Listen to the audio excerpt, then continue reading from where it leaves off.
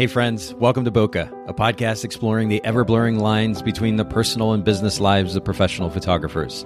This is your host, Nathan Holritz, and I'm happy that you can join me today in connecting with photographers and entrepreneurs as we discuss photography, business, and, oh yeah, that sometimes messy thing that we call life.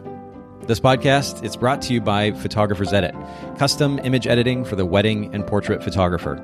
Just visit photographersedit.com.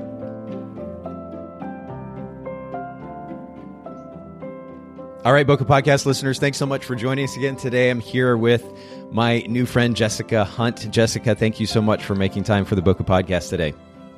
I'm so excited to be here. Thank you so much for asking me. Yeah, absolutely. We were already chatting before I hit the record button, and man, we're going to go deep today. I'm excited about the conversation. We're going to be talking about the importance of diversity and inclusion. It's a heavy topic. Really, it deserves probably like 3 or 4 podcast episodes and having all kinds of different people on, but we're going to at least introduce it, and I think in a really powerful way. So we're going to get to that here in just a bit. Jessica, you are a photographer, a business owner, and I know that finding free time can be difficult. One of the things we've been starting the podcast off with recently is something I'm calling the technique for time or tool for time. And I'm curious what yours is. What's something that you do on a regular basis that creates space in your life for those things that you're passionate about? Well, I try to be really intentional about when I'm working and when I'm not supposed to be working. This is my 4th year full-time in business, and I have learned that I'm the kind of person who could wake up at 8 o'clock in the morning, sit down at my desk at 9, sit here until 7, go eat one meal, and then come back, keep on working, keep on, just go. Yeah. And I did that for a little while in my business, and I started to get burnt out. And I started to not want to do what I was doing, started to find less joy, and even shooting, because when I was shooting, I was coming from being so tired from working all day in the office and things like that. So I kind of learned that for me, I need to kind of balance when I'm supposed to be working and where my expectations for myself are on that, and where my expectations for myself are on self-care and taking care of myself. And one of the biggest things that I kind of do is I try to go to bed at least, pretty early, 10:30. I'm up by 7:15, 7:30. And I have a lot of friends who are like, Jessica, you're self-employed. Why are you waking up so early? and I'm like, well, I just get more done in the morning, and it gives me more time for myself in the evening. So I can sit down, bust out some work, get done, have time for the gym, have time for just to be a person, to be a human, to be Jessica separate of Jessica Hunt Photography. Because as business owners, I think it's really easy for us to wrap our entire identity up in our business, and I just can't do it. I need to be a separate person so I can be even better when I am Jessica Hunt Photography. You know what I mean?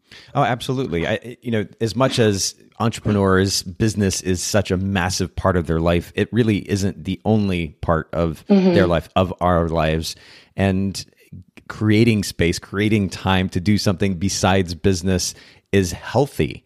And by the way, creating space and more ideally, as you have a schedule for sleep, is even more healthy. I've been reminded of this as of late. I mean, I've gotten to a point with my personal health where I'm relatively happy with the way that I've addressed my weight. I've lost over the last number of years about 50 pounds, between 50 and 60 pounds, and I'm down to a place where I want to be. Do it, Nathan. Yes. But that, I've addressed that in different ways with the way that I eat and certainly through exercise. But sleep is something that has suffered in my life pretty significantly over the last number of years. A lot of that's been driven by stress, but then that stress kind of led to bad habits. And I've just not been sleeping as much as I need to, or as well as I need to. And that affects your whole day and how hard you can work the next day and if you can focus. Absolutely. And it's so wrapped up in that. If you don't get a good night's sleep, you're going to get so much less done, no matter if you spend 6 or 10 hours in the office or not. If you're not at that productivity level, you're wasting your time. Yeah, there's the mental clarity issue. And then, even for those that are trying to achieve certain health goals, a lot of those efforts can be frustrated or limited by lack of sleep, because that lack of sleep, of course, affects you physiologically in a really significant level. So so much is tied to sleep. And I've actually, and I'll link to this resource in the show notes. I purchased a ring a little while back. It's been probably a year, maybe even 2 years ago, by a company called Oura. And there are plenty of fitness trackers out there that do a bit of sleep tracking based on basically how much you move around at night and maybe a bit of your heart rate. This company called Oura has actually gone even deeper with it. And this sleep tracker I can literally wear like a ring. In fact, I just recently ordered the updated version of it it looks just like a ring, but the form factor is so small, so it doesn't get in the way of life. But it gives you this deep perspective on how well you're sleeping, not just how well you're sleeping, but it breaks down the various stages of sleep, how much time you spend in them. It gives you a readiness score, if you will, based on heart rate variability, which is a deep topic in and of itself. And I'll let everybody kind of Google that. But it's a really, really powerful tool. And I've begun using it consistently as of late to really begin addressing this issue with sleep. And part of it, of course, is tied to the consistency with a schedule. That's so important. So I have a lot of respect for that. I have a lot of respect for the fact that you're creating boundaries and parameters for work and for your personal life. And I think that's a great example for all those listening in. So this is a great way for us to start the conversation. Thank you so much. I'm excited to start off with talking about sleep. It's one of my favorite things to do. So, well, and it really should be for all of us. I mean, I'm a huge fan of Gary Vaynerchuk, and I talk about him quite a bit here on the podcast. Me too. And of course, he's a wonderful inspiration when it comes to work ethic. But one of the things that he'll mention from time to time is the significance of sleep, despite this crazy work schedule that he still prioritizes getting that 7 to 8 hours, and how you can't minimize the importance of sleep. So even somebody like Gary, if he prioritizes it, I think we should be too. So it's good stuff. Speaking of free time, I'm curious how you like to spend it. You're creating this space for yourself. What are things that you enjoy doing when you have that free time? Well, you were mentioning you were on a little health journey, going to the gym and whatnot. And that is something that I have recently been incorporating into my life. I started making a big lifestyle change probably about 7 months ago. That's awesome. And I have since lost about 25 pounds. And I now kind of have been spending my free time about 2 hours in the gym every weekday. Incredible. And, 6 months ago, if I would have told someone that I'd be in the gym having fun, enjoying it, I would have been like, yeah, joke's on y'all, you thought. Yeah. But truly, it has become a place where I can go and work to achieve something different in my day that isn't just business related. Yes. I know we all have bad days at work. Some days you sit down and you have been there for so long and you literally got nothing done. Right. And you're like, what have I been doing for the past 4 hours? Yeah. I hate everything. And I kind of found myself getting so frustrated constantly and down on myself with, I'm not getting enough done every day. I'll sit down in the office and I'll just sit there and I don't know what I'm getting done. And so I started kind of incorporating going to the gym in my free time as something else to achieve too. I'm very goal oriented. I like to challenge myself. I really thrive if I have more than I should kind of need to do. If I'm like in that kind of hustle mode, I feel like I get more done. So being able to like kind of give myself something else to achieve has been really rewarding. So going to the gym, and I have a really cute dog. Ranger and I go on lots of walks and we explore Columbia all the time. And I posted on Instagram today about some TV shows that I've been watching. I really love films. I love TV. I really like to watch those real dark, intense thriller shows and like really kind of dive into the deepness of the human psyche and what hurt people do and what means what. So that's kind of what my nerdy self does in my free time. That's really awesome. You mentioned a number of things here I want to comment on. First of all, you mentioned your Instagram account, and I'll just throw this out here for those listening in. You got to check out Jessica's Instagram account, and you just go to J Hunt, the letter J, Hunt Photos, J Hunt Photos on Instagram, and you can keep up with Jessica and her work there. You also mentioned these morning workouts. I just came back from one not very long ago this morning, and there's something about starting my day off with kind of an invigorating, high intensity workout that really bumps up the energy for me. You mentioned before we started recording the elliptical machine, and I know a lot of people would rather be outside moving around instead of being in this kind of static space inside a gym. I totally get that. I'm with you. But for me, I've had a number of knee issues over the years from playing soccer and so forth. And so I can't do a whole lot of high impact activity. And the elliptical machine has been a great outlet for me to come in and do a 20-minute high intensity workout. It's really simple. It's a 4-minute warm up, just kind of easy pace. And then at that 4-minute mark, I go 30 seconds hard and then 90 seconds easy again. And then the 6-minute mark, again, 30 seconds hard, 90 seconds easy again, and repeat that process through until the 20-minute workout is complete.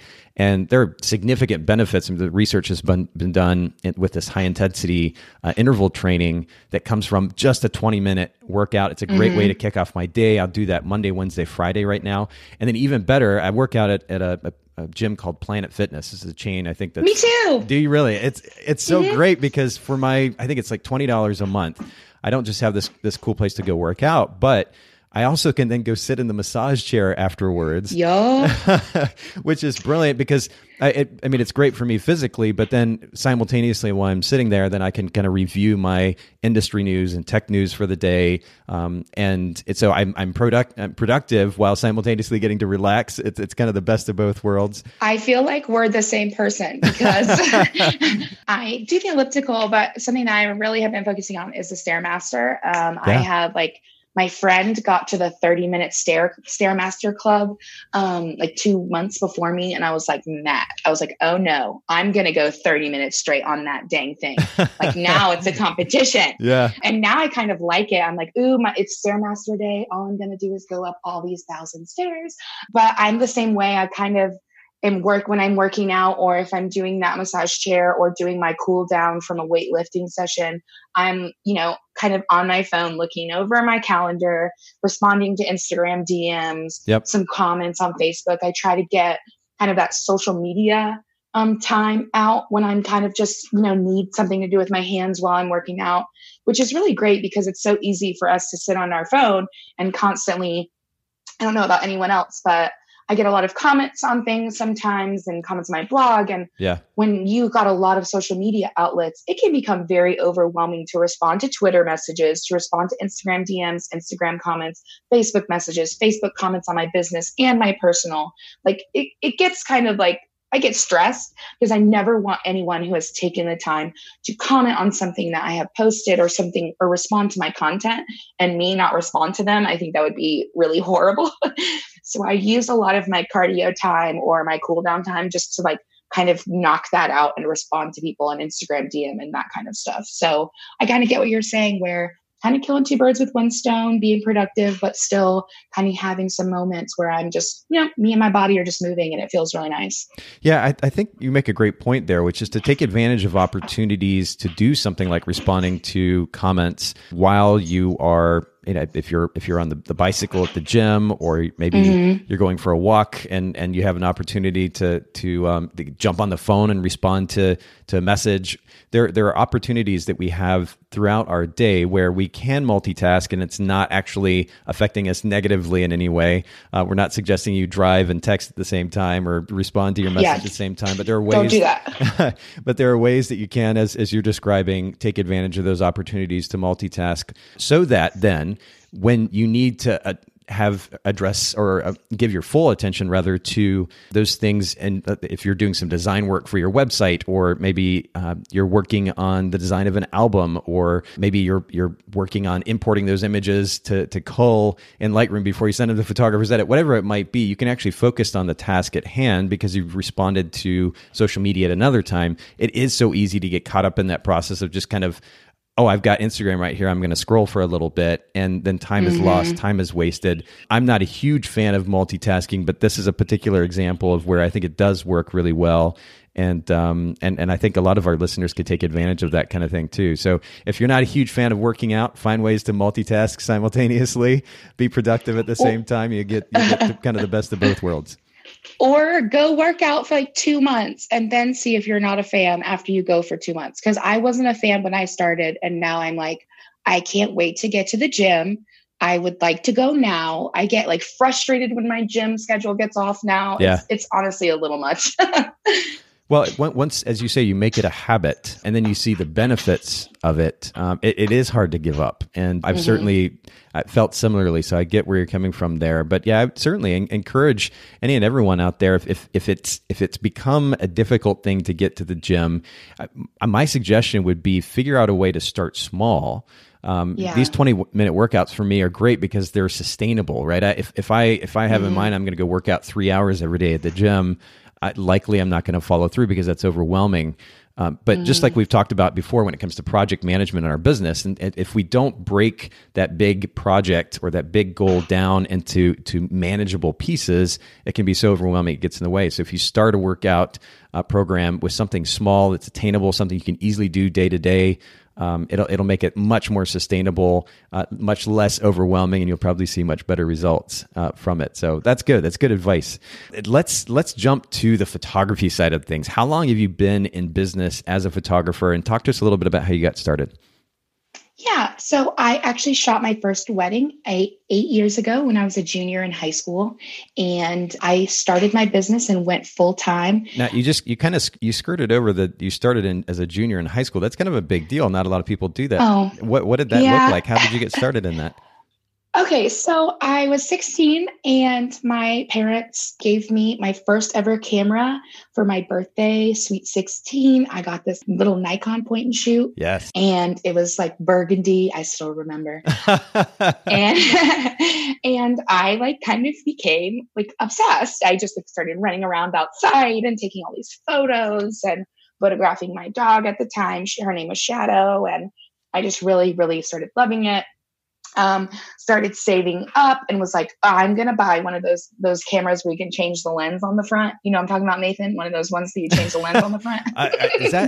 Do they call those things DSLRs? Is that what that I don't know. Well, 16-year-old me was telling everyone I was getting one of the cameras that changed the lens on the front, not anything else.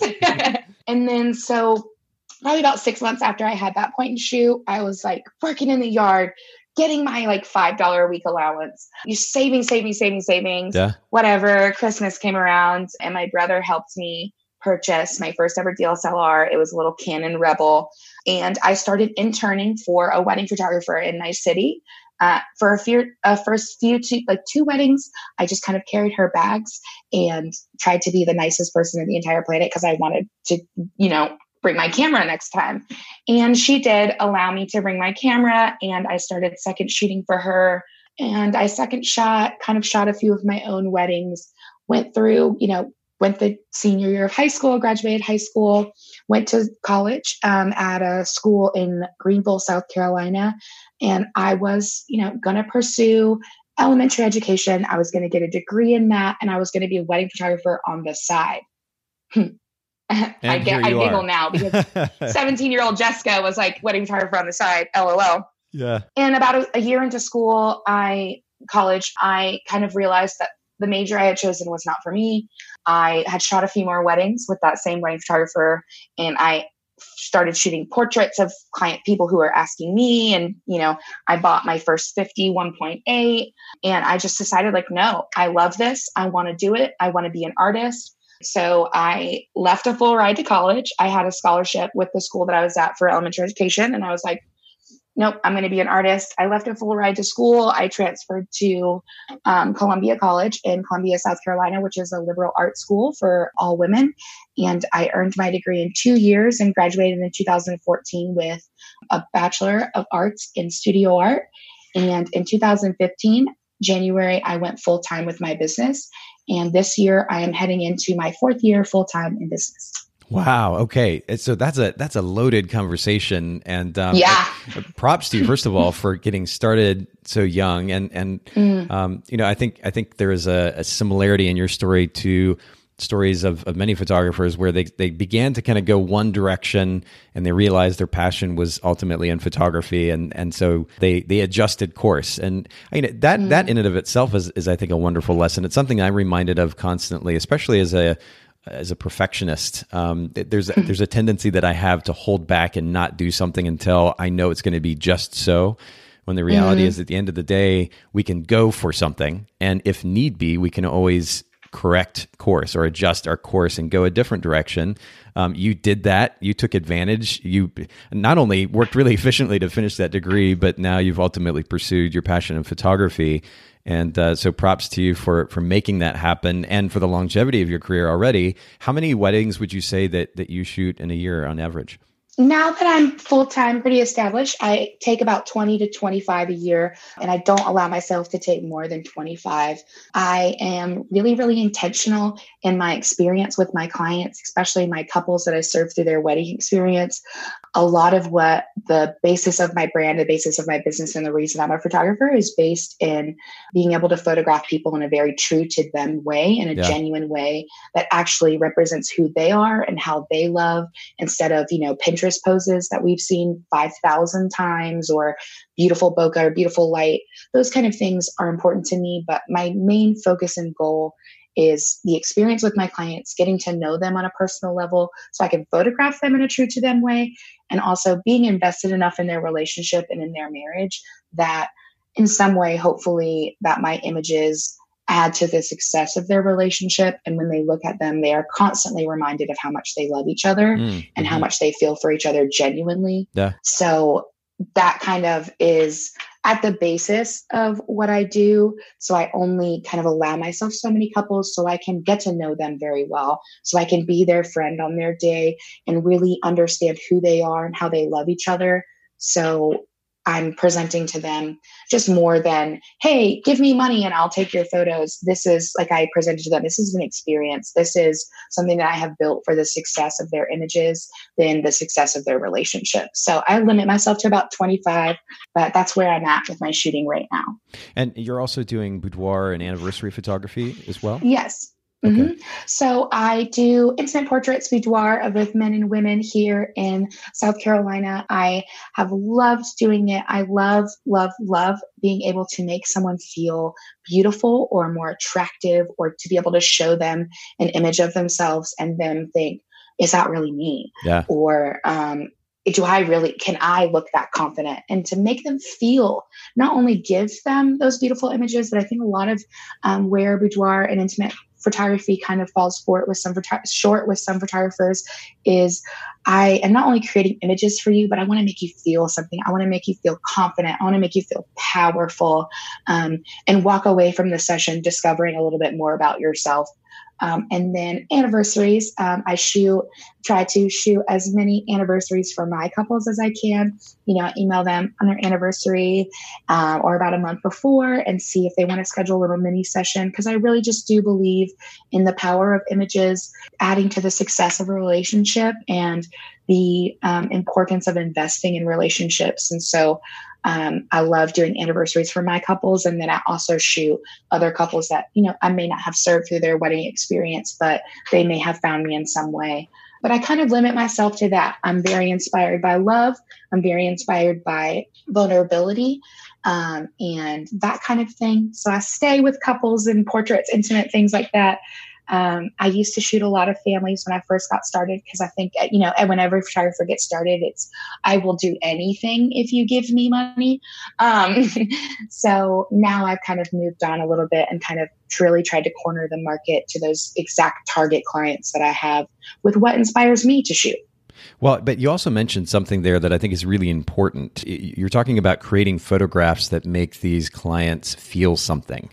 And, when I think about the art is almost a subjective word. In fact, you and I were having a conversation before we started recording about how we use words ourselves versus the actual kind of original or traditional definition of a word. But art seems to be a very subjective idea. At the root of it, though, and I think most would probably agree about this, art is that medium or that thing that makes you feel something. And a lot of photographers get really obsessed about creating their style. And that at the root of that conversation, I think a lot of times is about how they feel about their work versus more of a focus on how their clients feel about the work that they're creating for them. Does this image, as you say, for example, make them or remind them of the incredible love that they have for each other and the history of their relationship? Does it make them feel something that brings them closer together? And I think that's a really important and kind of selfless way to look at the photography that we're doing for our clients. There's nothing wrong with creating a style and putting some time into that. There's nothing wrong, obviously, with enjoying our own work. But at the end of the day, if we're running a business, it's about serving these clients. Mm-hmm. And if we're focused on creating imagery that helps them feel something, I think that's a really wonderful goal. Yeah, I kind of probably about a year and a half, maybe 2 years ago, I was working with my designer who has designed my brand and who has designed my website and everything. Shout out to Beachside Studio, Michaela. She's incredible. And we actually worked together on a brand strategy for my business. And I'm the kind of person, because I have a degree in art and because I'm just kind of an intentional, kind of emotional person, started to find where I needed to find the purpose of what I was doing and kind of put some intentional thought behind it. Because for a little while it was just, I just want to take beautiful photos and I'm so excited about the pictures I'm taking. And I booked another wedding and, that was fun for, the first year or so. And then I kind of realized, because of who I am, I need something that's going to drive me and motivate me beyond any type of monetary goal. I wanted something that my soul was captivated by and that I care about. So I started kind of realizing that, this is how I translate who I am into this part of who I am in my photography and why I am an artist. And I know I tell a lot of people, and, people may be offended by this, but I think there's a difference between someone who is just a photographer and someone who is an artist. There's a little difference there, and there's no wrong with either side. I just think it comes to what the goal is and what the intentional idea behind the work is. And that's what I learned through getting my degree. If you ask any artist or any art teacher, that's what it's about. It's about, what are you trying to say? What are you trying to do? Is there a purpose behind the work that you're creating? That's something that I really have loved, that I've kind of discovered about myself and my business, because I'm so much more passionate now than I was, which sounds kind of crazy. Usually you hear, oh, you were really excited in the beginning and then it kind of tapers out. I don't feel that way. I feel I was young, quite young when I started, but now I'm so passionate because I have found that I've put some meaning behind this, and I'm not just trying to get industry recognition. I'm not just trying to pay my bills. My main goal is to really bring an experience to these clients and to present them with images that really do make them feel something, or present anyone with images that make them feel something. And I know we're going to get a little bit into this later in the interview about my purpose behind my work, but finding that purpose has really, really, really helped me become more passionate about this and care more and be able to present an even better experience to my clients, and therefore book better clients in the long run, in the long game, because the people I'm working with now and I've worked with in the past 2 years, they have received the experience from a passionate photographer who genuinely cares about them, their images, and the success of their relationship. That's beautiful. Well, and it speaks again to the importance of having a why that is bigger than you, right? If it was just about creating work that makes you feel good or to get a bunch of likes from your fellow photographer friends, that the motivation is only going to probably last so long. I would have quit by now. For sure. That isn't enough. Yeah, no, I'm really glad that you make this point, and I think it's a beautiful thing that you have found your why. And as you say, we're going to dive into that why in even more depth here in just a little bit. I'm curious, what's the toughest lesson that you've learned as a business owner so far? The toughest one has definitely been understanding that not everyone is going to be the photographer who starts in their first year, shoots 30 weddings, second year, 25, all at 5K, everything is perfect. Now I'm on the speaking circuit. That kind of success thing that we've seen a few times in the industry. Yeah. Not that isn't a bad thing whatsoever. Sure. But I think that if we're watching, other people who in the industry are doing all of this and that was their story, it's very easy to think, if that's not my story, then I'm not successful. If that's not what happened to me, then I didn't do it exactly like so-and-so, so I'm not as good. I have had to learn that everyone's career path and everyone's career is very different, and that it's more about the long game than the short term. So kind of understanding that it's okay if, for my first 2 years in business, I only booked 14 or 15 weddings. That's not a bad thing. That's actually a really great thing. I mean, that's a great thing. Yeah, exactly. I remember in the first year and a half of my so-called career, it was actually about 15 weddings in that first year and a half. The next full year was 30, so it jumped really quick. But you're right that pathway that we take isn't all those pathways aren't all going to look the same way, and that is definitely okay. We all should have a really clear idea of the direction that we want to go, something that we're reaching for. And the way that we get to that goal isn't going to necessarily look the same as everybody else. And that doesn't make your success any less or any more than anyone else. And I think our industry gets so wrapped up in, well, it worked this way for so-and-so. So if it doesn't work that way for me, I'm not successful. Yeah. And it's really been, I've had to learn, I need to set my own bars of success. If I reach this bar this year, then no one else's success challenges mine. Other people winning do not make me lose. I only win when I win. I only lose when I win. Other people losing don't make me win. Other people winning don't make me lose, kind of thing. So that has been my biggest kind of challenges, because, we live in this age where we can literally see anyone's highlight reel at any moment of any day. Right. If you want to go make yourself feel bad about yourself, go get on Instagram. You can find an account. You know what I'm saying? Yeah. So I think that kind of finding that level of success that is mine. What is success for Jessica? What is success for Just Come Photography?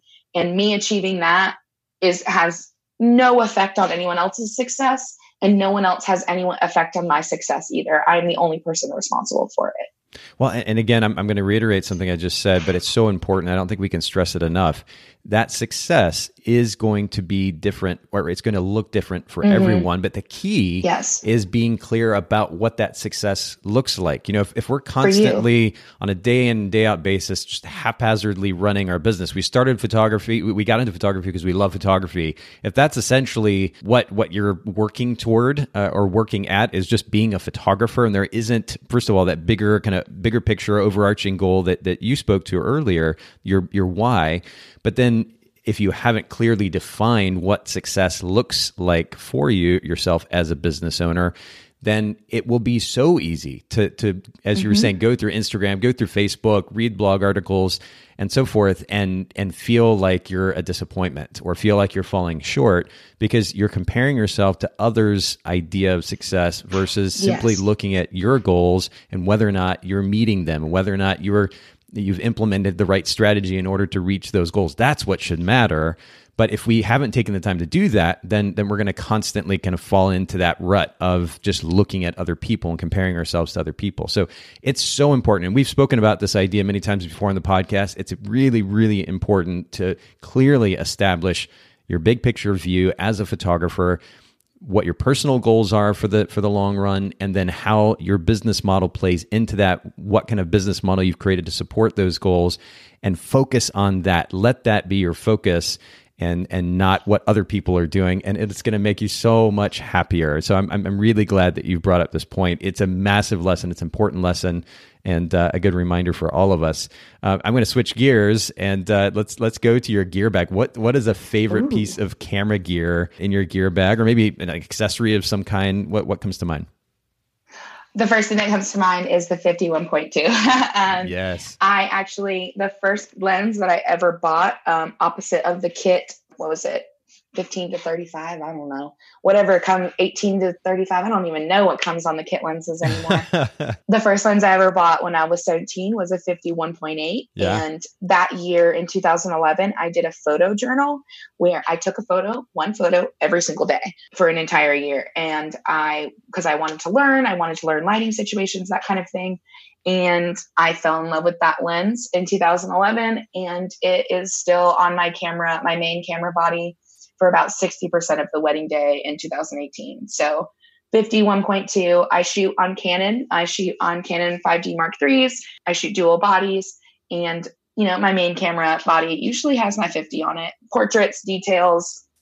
Only time I probably take it off is during ceremony or reception. Well, and that 50, especially for those just getting started, that 51.8 is probably about the best bang for the buck, Yes. the best money that you can spend when it comes to gear. It's so amazing what you can do with a lens that only costs, I think the 1.8 is what, $200 or something like that? Yeah, it's very affordable. Very Extremely affordable. The 1.4 is maybe $350. The 1.2 gets a little bit more expensive, Yeah. but it's really incredible what you can do with that lens, especially the shallow depth of field, being able to shoot in low light as well. And so yeah, I feel you on that 50. It's probably my favorite focal length. I love the simplicity, especially the 1.8 or the 1.4. The lenses have such a small form factor. And so right. And they're so light and Yes. little. And it's just, I mean, the 1.2 he's a little beast, but I love him. Don't get me wrong. I'm like so not so patiently waiting for Canon to release the upgraded version. Hint, hint, if you're listening. Come on, Canon, get with the program. Please, God. You said him. Does your 51.2 have a name? No, he is just my little guy. I don't know. We're always working. I don't know why. He's just my little man. All right. I can always count on my 50. And honestly, sometimes I feel like if I'm like in a moment in like couples portraits, I don't know if any other photographer runs into this, but sometimes when the day has been like one thing after another, by the time we get to the time with the couple, my creative brain is like, nope, we're done. We did it. It's been 4.5 hours. We've got nothing left to give you. Yeah. What are poses? What are those? And I feel like I can always I'm going to pop on my 50. I'm going to set it to 2.8. We got natural light. If I've got some golden hour, I can just like bring that camera up to my eye and just start working and posing. I don't know. There's something about the focal length that just is a little magical to me. So Absolutely. Well, that's great. If anybody listening, just for whatever reason, doesn't have a 50 millimeter lens, go to Amazon right now and get it. Start, even if it's just the 1.8, you'll be absolutely impressed at what you're able to accomplish with that gear. Let's transition yet again into kind of our main focus for the day. And I want to start with an article, actually, that when you and I were talking about having you on the podcast, what we would discuss, you shared a link to an article by the Catalyst Wedding Company blog. And it highlighted the fact that you were published actually over 75 times in 2017, but a big part of your goal in getting published that much was to promote diversity, to promote inclusion in wedding themed publications. And so you accomplished this incredible goal, and we're going to talk about how you did that. I want to understand the why behind it though. What drove you to do this? What's your story? All right. So we're getting into the good stuff. Okay. So I grew up, I live in Columbia, South Carolina. Let's start with that. So in the middle of the Bible Belt, and I grew up in a very, very, very conservative Christian environment that was, borderline, I would say cult-like to some crazy things. Went to a private school, was involved in that society and community until I was a junior in high school when my parents left the church after some things that had happened and such and so forth. So I grew up very sheltered, very much only understanding and thinking about the things that either the church wanted me to or my parents wanted me to. And kind of growing up, in this idea of loving everyone and having an open mind and being a kind person, but having no friends of color, probably at that time, really not knowing any people of color whatsoever or anyone of the LGBTQ community. But I was drawn to the idea of these people are just like me and I want to be friends with them. And I don't understand why everyone that I know is saying all these bad things about these people or, has this kind of attitude about it. So with that being said, that's a little bit of my background. As I've grown, as I've developed as a person and come into my own identity and who I am, I kind of realized that, becoming a photographer, I wanted to do, like I was saying about 2 years ago, I wanted to do more than just take pretty photos. And as I've progressed as a person in my own views and in my own ideas of the world, I have shaken off a lot of those religious connotations and a lot of that. And I don't really subscribe to a lot of those things that I was raised in whatsoever, and kind of adjusted a little bit and grown and kind of seen that there's power in imagery. There's power in how we see people and the images that we see people. We've all heard the phrase representation matters. but it really does. When we see, great example. Black Panther just came out. Shout out to the Marvel MCU, really into it. I've yet to see the movie, and I've heard, of course, just that it's amazing, and I think I'm missing out. So I need to hurry up and see it. It's like a cultural phenomenon. You got to go see it. But that's a great example of like how just an easy way to see how representation matters, how seeing someone who looks like you or someone who is like you or someone that you can identify with doing good things or doing heroic things or doing things like being in love. All of those things are really important to how we form our identities. And I kind of realized that I had seen a lot of myself as a white woman, a lot of myself in media. I had seen people who represented me. I have purple hair now. I have naturally blonde hair. So as a light-skinned white blonde woman, I've seen myself in images in bridal magazines 1,000 times over. And I started to kind of, obviously with, my friends of color kind of explaining this and going through some journey in myself of wokeness and understanding these issues as best that I can in the position I'm in with who I am, realizing that there is such a huge lack of representation in the industry that I work. When you look through pages of bridal magazines or you scroll super popular bridal inspo accounts on Instagram, it is constantly a sea of Caucasian heterosexual couples. And that kind of infers the idea that there aren't other people getting married and there aren't other types of love, which isn't true. Why do you think that that's the case? And maybe this is a kind of an obvious, almost rhetorical question, but why is it that mainstream media is just focusing on those kind of stereotypes? Why haven't they made more of an issue or an effort rather at inclusion and diversity? I think that it really comes down to one, who is running those accounts or those things and what type of person are they? And are they a good or bad person? But if the top 10 biggest wedding inspo accounts are run by white women who have never once faced any type of discrimination or never once felt, oh, I don't know, I've never seen myself in that, or I've never seen myself represented in this way, then it's very easy to infer they may not even be aware of that problem because they are so in their bubble of their own experience. So of course they're posting the same things that represent them. And that's not wrong because they're representing themselves. But when you're excluding other people, that's when the problem comes in. So I don't think this conversation can be driven with all of these people and all of the wedding industry has such a malicious intent and they're meaning to be racist or whatever. I don't believe that to be true. I think that there's a lot of ignorance, and not ignorance as in not in a bad way, but more of a lot of people just don't know. I think that that's changing now that we're in 2018. I think that excuse is not as strong, especially since there are so many great resources and Google is a thing. If you want to educate yourself on anything, you can.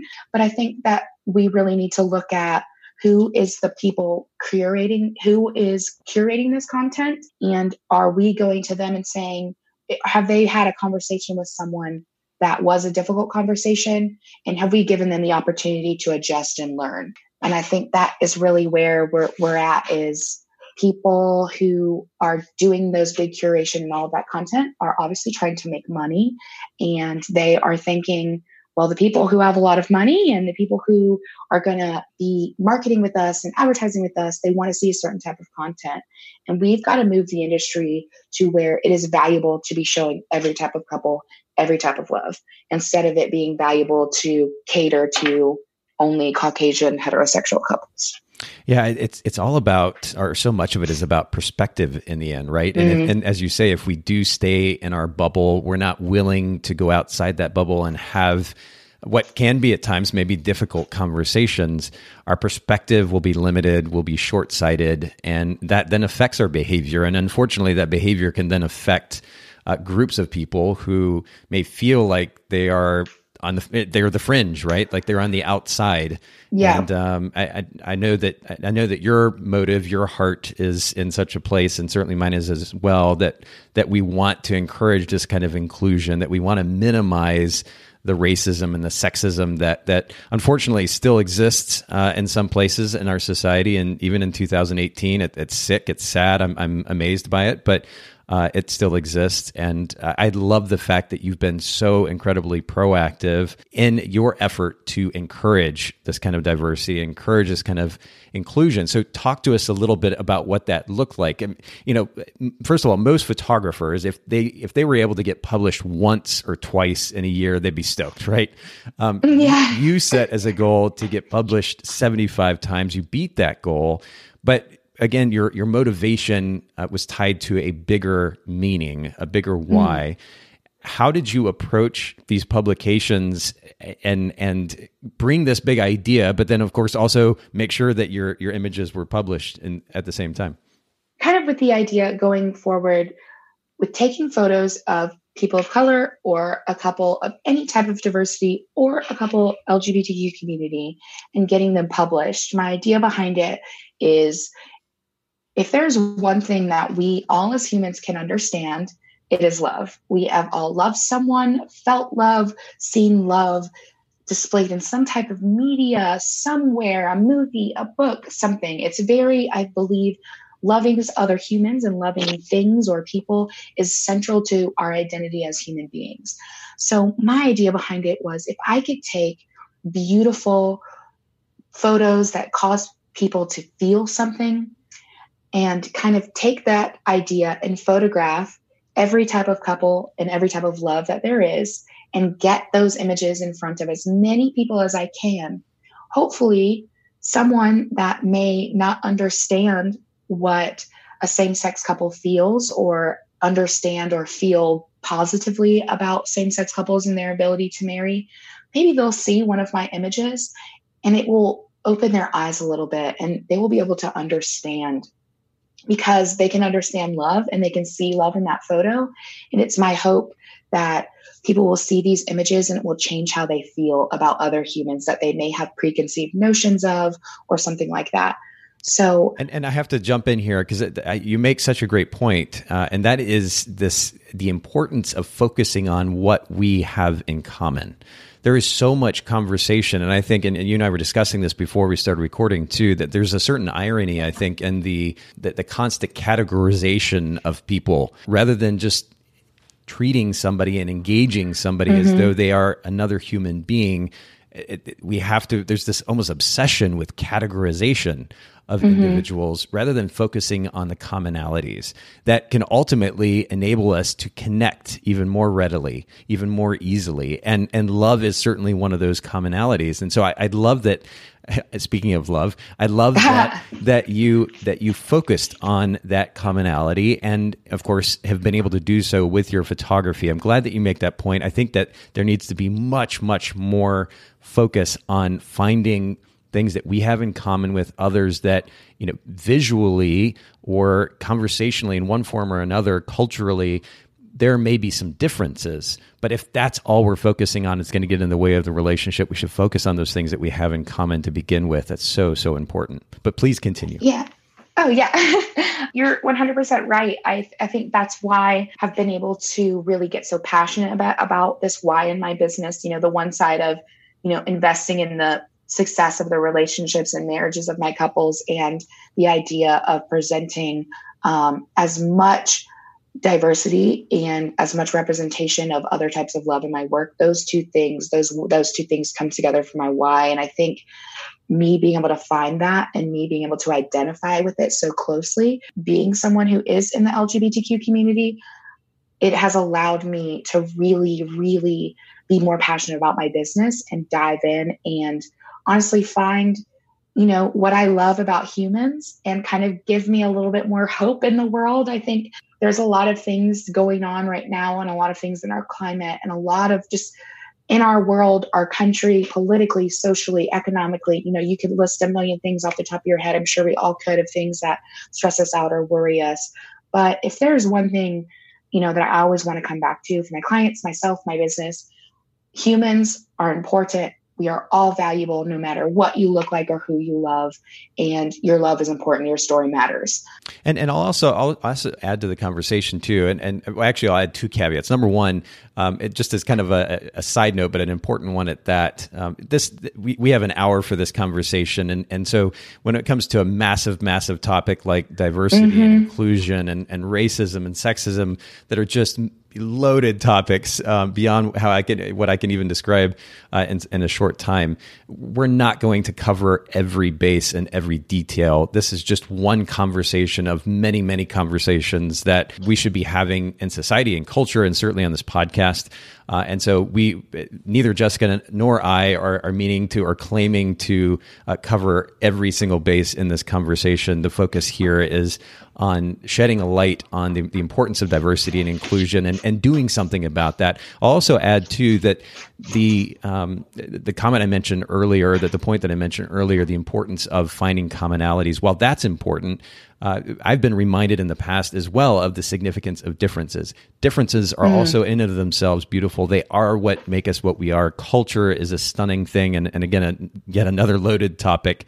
I don't want to minimize the significance of differences, but when we're looking as a culture at ways that we can connect, that we can minimize racist behavior, one of the simplest ways that we can begin that, and it's just one of the ways, and it's only one element to this conversation, but one of those ways is finding commonalities between ourselves and others around us who may be different in one way or another. And so I just wanted it to clarify that. Again, it speaks to my previous point, which is that we're not going to be able to cover every detail in this conversation regarding these topics, but we're doing the best we can. And back to the main conversation at hand, Jessica, you've done a wonderful thing here and being very proactive in this effort. So talk to us, take us kind of through that process of reaching out to these magazines. You have this big why. You want to focus on this commonality that we have in human culture, which is love. How did you approach these magazines? And maybe just on a very practical level, you can kind of walk us through the steps of the submission process. Sure. So the platform that I utilize the most in getting published is called Two Bright Lights. I'm sure anyone that is in the industry has probably heard of it or heard someone or heard something about it.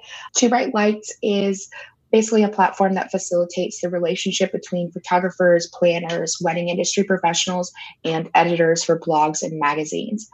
So I use them to kind of a lot of my submissions and kind of keep all of that together. And what I've done, kind of 5 really simple steps of my submission process. The first one starts out with preparation. It's before the wedding day happens or the event happens. It's getting to know my couple, getting to know their story, setting up a timeline so we have a successful day, asking them questions about their decor, their theme, what they're trying to go for in the look and style of their day, things like that. And when you say preparation, you're talking about the idea that you're preparing yourself for the wedding day so that you approach it in the best way possible, so that you capture the best images possible for the sake of publication. Is that what you mean by preparation? Yes. So basically setting myself up for success. A big part of that would be the timeline. I've taught this class before, and I tell a lot of photographers, you are the only photographer and you are the only person who can say how much time you need for things. Your client doesn't know that. So if you want to get this wedding published and your client values detail shots, but you create a timeline where you only have 20 minutes to do all of the detail shots, that doesn't match up. So if you need, for me, I know I need at least 45 minutes to an hour with the bride's details to document them while she's getting ready in a way that is publication worthy. So I'm setting myself up for success by preparing myself, my client, and our timeline to reflect the time that I need to photograph things to get them published. Cool. Very good. So the second one would be day on shooting. You're on the day. Biggest thing to think about when you're shooting for publication, shooting to try and get published, is that you're presenting a full comprehensive look of the wedding day and the story that happens within it. So that is, a lot of photographers easily forget about the big venue shot, the full ceremony location empty, the reception situation without anyone there, those kind of things, telling the story, setting the tone. that kind of thing. So I am on the wedding day shooting with the same theme, colors, idea, a comprehensive look at the wedding day that I've already gotten from my couple because we prepared for it. I already asked her and them what their story is, what they want, what their theme is, what their colors are. So when I walk onto the day, I'm incorporating those same colors, that maybe same location for all of the portraits, that kind of thing. So when I get back and I'm editing that, I'm presenting not only my couple with a comprehensive album of images that looks cohesive and looks like it was all shot on the same day and tells the same story, but I'm also sending that to editors as well.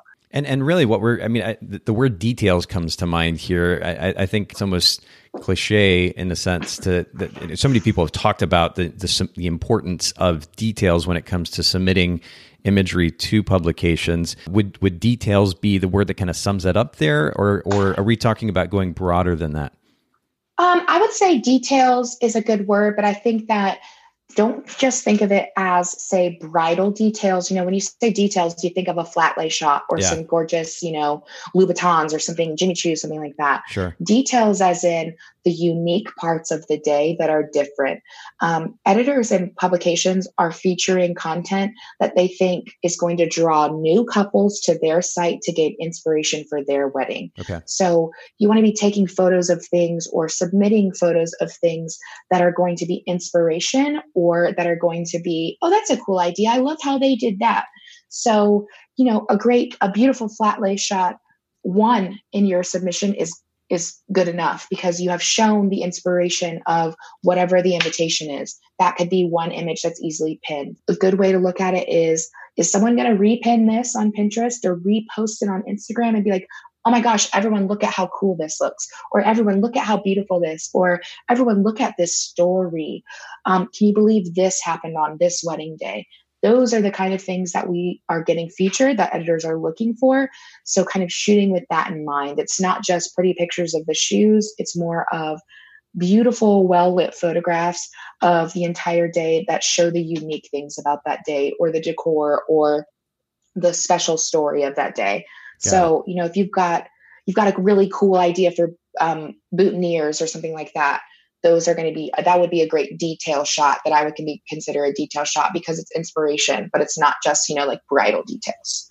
Yeah, and that's good. Okay, so and you did speak to this at the very beginning. I'm glad we got some clarification, but you talked about creating a comprehensive picture. So whereas maybe traditionally photographers who've been published would say, hey, make sure you get details. Publications want details. It really does go beyond that. We have to have a comprehensive picture of that wedding day that highlights the uniqueness of that day, that tells the story effectively. That's really good. Take us to the next step. Exactly. Yeah, it takes it a little bit farther than just, oh, that's a gorgeous reception. Anyone, you can have a gorgeous part of each wedding day. If any professional wedding photographer, any wedding photographer listening to this, I'm sure has experienced this, where some parts of the day are more aesthetically pleasing or more easily styled than other parts of the day.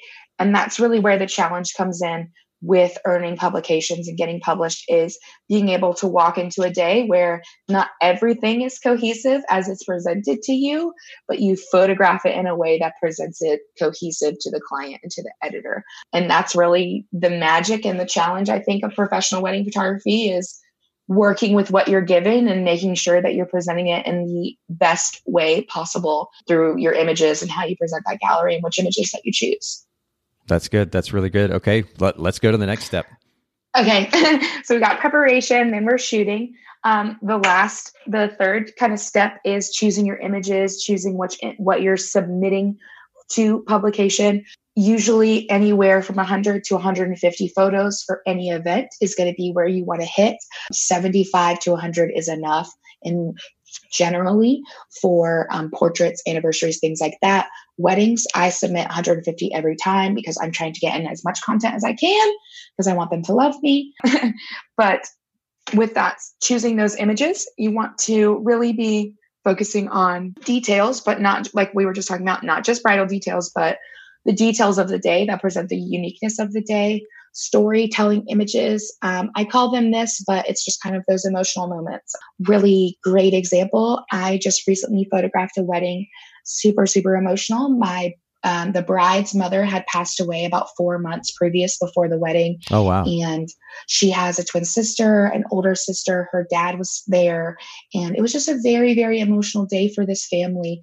And we were able to really capture some very, very emotional images when I was sending them to my photographer's edit, not editing them myself anymore. Shameless plug.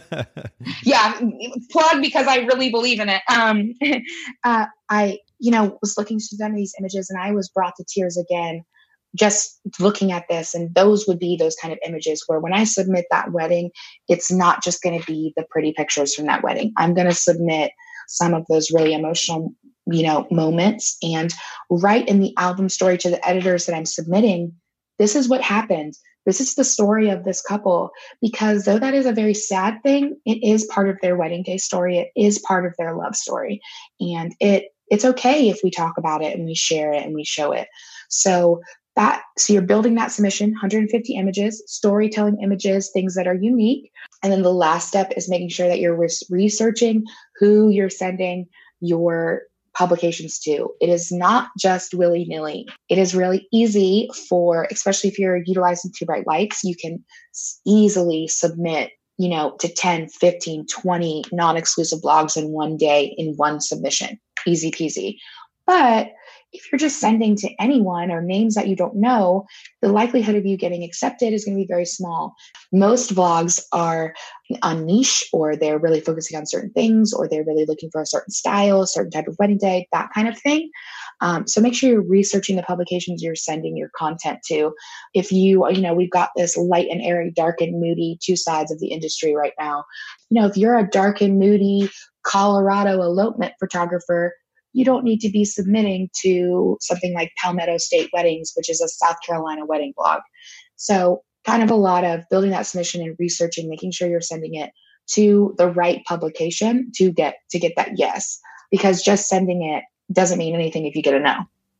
That makes sense. Now, when in the submission process, you mentioned Too Bright Lights earlier, and they're helping kind of funnel your work to various blogs. Is that right? How does that work? Okay, so how Too Bright Lights works is basically I am creating the submission within their platform, which means I'm uploading the images, tagging all of the vendors involved with the day. If I have their email address and website, that's great, because then they can get a backlink and they'll get notified from the system, from Too Bright Lights, when we get published. And I'm writing in an album story, which is basically the story of the couple, highlighting the unique things that happened on that day and explaining to the editor what about this couple, what happened, what did their day do, what did she wear, things like that. And so I'm doing all of that and compiling it within the Too Bright Lights system. And it kind of walks you through building the submission in that way. Wow. And then from there, you send through Too Bright Lights to over 500 publications that they are partnered with. And then the editor views those submissions within the platform. So it's basically a way to build your submission once, have it saved, and be able to send to multiple different publications with just a few clicks, instead of previously, whereas, you would be submitting to blogs with their one submission form, then you go to another blog and you have to redo it. And then you go to another blog and you have to redo it. And you know what I mean? So Too Bright Lights kind of compiles all of that. You do it once and you just resend, instead of having to rebuild that submission over and over. That's amazing. So what percentage then of those 75 plus times that you were published last year was a result of work that Too Bright Lights is doing for you? 69 of my publications last year were via Too Bright Lights. Wow, that's incredible. Okay, so This is an incredible tool for all of our listeners who are not involved with Too Bright Lights. They need to make sure to go check that out. And is the sign-up process relatively easy? How long does it take a photographer to get signed up and going? Super easy. You can sign up today. There is an option to even have a free account to check it out in case you're like, I don't really know how I feel about this. Or if you want to go ahead and start sending your work, that kind of thing. It is a yearly fee, or you can choose a monthly fee. And they have graciously given me a promo code to use for all of the Photographers Edit friends and Bokeh podcast listeners. All of you can use the code JHuntPhotos. That's my Instagram name. It is JHUNT PHOTOS, and use that code for 10% off your first year with them if you want to get started. So anyone who's listening to this could sign up, get started, start submitting within, I would say, 10, 15 minutes of hitting the True Bright Lights website. It is so easy. Yeah. That's cool. Well, and we'll make sure to put that code in our show notes as well. So in case you didn't catch that, you can go back, take advantage of that code, get the discount, and get started getting your work out there. I really appreciate you sharing your perspective and your experience. And again, I know I keep using the word, but the proactive effort that you made, Jessica, it's one thing for us to talk about these issues on Facebook, for example, and rant and rave and go on, but it's another thing to actually do something about it.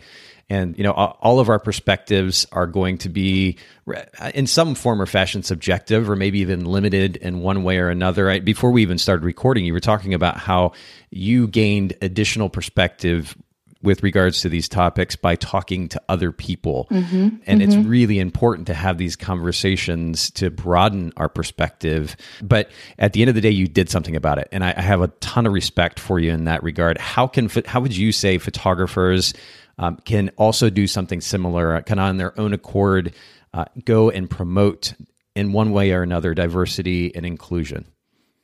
I love this question. It might be my favorite one. The first one, I would say there are some few easy steps that any photographer, no matter who you are, could take to help change the industry. The first one would be do some personal examination of yourself and see where you sit in your own racial biases, in your own biases against people or for people, anything like that.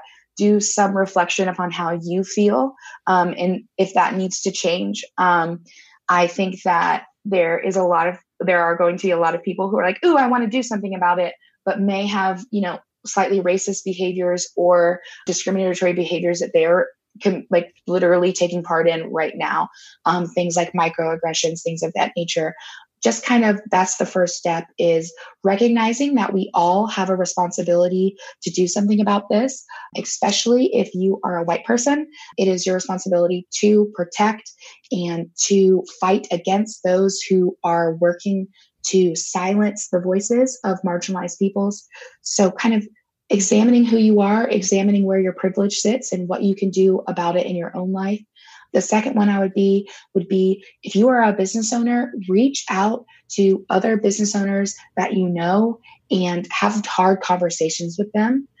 Bring it up in topics and start talking with other wedding industry professionals that you care about and that you're friends with, so you can all be working together. Because if we are, it's just one or two of us or a small group of us, change will start. But until we start having these conversations in a normal, everyday space where people don't become uncomfortable or, I can't talk about this. Yep. I think that's very easy. That happens all of the time. So, with your closest friends in the industry or with anyone in your life, start having those hard conversations, start fighting for the voices of marginalized people.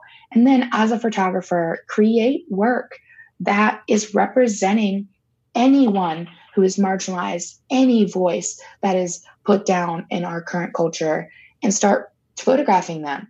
Reach out, do model calls. I know a lot of white photographers, when we're talking about this, the first thing I get is, but no couples of color or LGBTQ clients inquire with me. They just don't hire me. It's not my fault. Okay. No. The easiest way to explain why I say no to that is, are you presenting your business as open to those couples?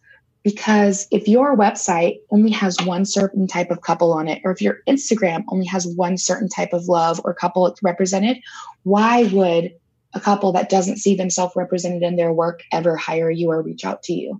So I think that there is going to be a little bit of people needing to accept this responsibility and having to create some imagery that they might have to do a little work for free. My first two LGBTQ clients that I photographed were both people that I reached out to and asked if I could photograph them, because I knew that my portfolio was lacking. And I knew that I was saying in a very unintentional way with my online presence that I don't photograph same-sex couples, even though that is part of my identity and that is something that I really care about and I cared about at that time. I wasn't presenting myself as open to that. So reflection on yourself, reflection upon your friends in the industry and opening, you open your mouth when things need to be said and standing up for what's right. And then that last one is creating imagery of these type of couples, getting it published, sharing it, celebrating them just as much as we celebrate all of the Caucasian heterosexual couples, anyone really. If someone is getting married, someone loves each other, we need to be celebrating them. We need to be celebrating their culture, their souls, their experience. So kind of start there. And I want to use this kind of as a little plug, if I can, for some incredible resources of education and some people who are much more educated than myself. I know Nathan mentioned earlier that he and I cannot cover everything or speak on every topic or even begin to delve into the deep parts of where the conversation of diversity and inclusion can take us. And especially as to Caucasian people, our experiences are limited, especially in some of these conversations. So I want to take this kind of opportunity for any photographers who are listening, some resources for you to do some more reading if you'd like. I'm going to send Nathan some links to put in the show notes below if you'd like to reference these. A few that I want to mention are, like we talked about earlier, Catalyst Wedding Co. Catalyst is a wedding magazine that is basically based in the idea of progressive ideals, feminist ideals, and looking at weddings in a way that isn't only shaped by sexism or heterosexuality or our current culture or anything of that nature. I want to shout out Tamaya Colvin of Tamaya Colvin Education. She is an incredible woman of color educator and photographer in Houston, Texas. And she actually has her own educational platform where she highlights the voices of people of color, LGBTQ community within our own industry. And you can go and purchase very, very affordable classes. I'm talking like $5 for an hour-long class on how to change the copy on your website to be more inclusive to other types of couples. And I have to jump in here and say, Tamaya is one of my just favorite people in the industry that I've had the opportunity to spend time with. And in fact, I've actually talked to her about coming on the podcast. We're definitely going to have to make that happen. But I'm glad that you gave her a shout out. She's incredible. And then the last one I want to kind of mention is Nova Reed over at New Bride. She is an editor and she is one of my little internet associations. Her content is incredible. She just recently did some work with a really big media company on addressing some of the biases around Meghan Markle and Prince Harry getting married. But those are three kind of resources I want to point people towards. I could name 1.5 million women of color, people of color, different LGBTQ plus community business owners. But I just want to highlight some voices of women of color really quickly, just to make sure that anyone listening knows that neither Nathan nor I think that we know everything about this, have covered everything about this subject, and that there are resources with the voices of those that we want to amplify. They are speaking, they are writing articles, they are out there. You just have to go find them and just go read their content. So I just wanted to highlight those really quickly, if that's all right. Absolutely. I'm really glad you did. And we'll kind of close with this point, which is, and I'm so glad that you reiterated that the fact that we're not having this conversation today with the premise that we know it all, or that we can even begin to understand the perspective of everyone associated with these conversations. Mm-hmm. Our perspectives are all limited in one way or another. But the thing that I would like to put out there to close the conversation is this.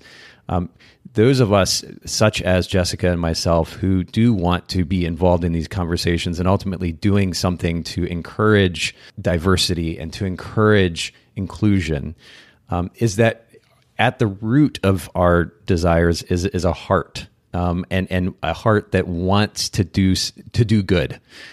What we bring to the conversation, our perspective, really at the root of that, may be in one form or another limited, but our heart is in the right place. And I think that, you mentioned the fact that conversations like these can be tough a lot of times. And a lot of what is innate to how difficult these conversations can be is that people are kind of tiptoeing. They're walking on eggshells because they're afraid to say the wrong thing.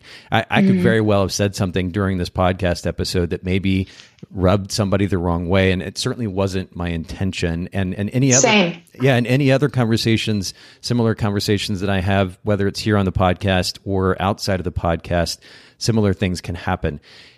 I think what we need to do in these conversations is to go into the conversations with the assumption that the other person has your best interest, our best interest, those involved in these conversations' best interests at heart. While there may be limited perspectives, an openness to conversation, a desire for conversation, and certainly action, especially on your part, Jessica, at encouraging diversity and inclusion. What's at the root of all of that is a heart to connect with people and to connect people.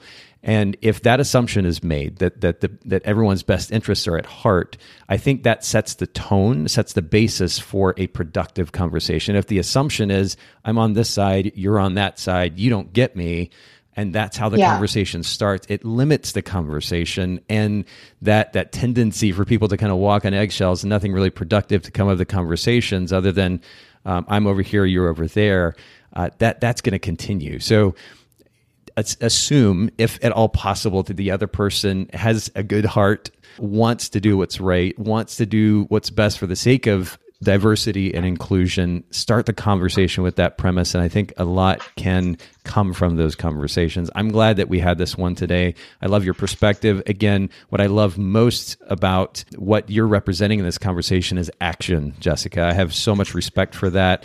We'll make sure to link everybody to both your website and Instagram in the show notes. Jessica Hunt Photography, just like it sounds.com is your website. And then, of course, on Instagram, J Hunt Photos. And we've listed a number of other resources, including the article, the original article that you shared with me. We'll make sure to put all of that, all of those resources in the show notes. And I really can't thank you enough for making time for the Bokeh Podcast today. Well, thank you so much for having me, Nathan. I am really excited that you were willing to have this conversation, and that's the first step in this battle. And it is exciting to me that leaders in the industry like you like yourself, and Photographers Edit are willing to speak about this and kind of put out a podcast about it. So thank you for that. We can only start to create change if we all get on the same page and we all start working together. I have been honored to talk about this kind of stuff today. It is something so close to my heart and so close to my passion. Last thing I want to say is I just want to open up my inbox for anyone listening who'd like to have a conversation, who maybe has some questions, who maybe is scared to have these conversations and isn't sure if the resources provided that we have for you haven't answered all your questions and you need a safe space to go and ask someone anything. I am there. I am willing to put in the emotional labor to do some education. So if anyone has any questions, wants to say anything, or send me hate mail, you're welcome to at hello@jessicahuntphotography.com. Let's dive into the nitty gritty and let's change the industry. Absolutely. Well, and on that note, then I'll just could reiterate my email address as well, nathan@photographersedit.com. If those listening in have suggestions for future conversations around these topics or guests that either are interested in coming on or that you'd like to recommend to come on the Bokeh Podcast, please don't hesitate to send me an email as well, nathan@photographersedit.com. Thank you, everybody, for listening in. Thank you, Jessica, again. Everyone, have an absolutely wonderful day. Thanks so much for listening to the Bokeh Podcast today. Will you let us know what you think by leaving a review of the podcast in iTunes or maybe in the Apple Podcast app? And I'd love to hear from you personally with your thoughts about the podcast, maybe suggestions about future topics and guests for the show. My direct email is nathan@photographersedit.com. The Bokeh Podcast is brought to you by Photographers Edit, custom image editing for the wedding and portrait photographer. Just visit photographersedit.com.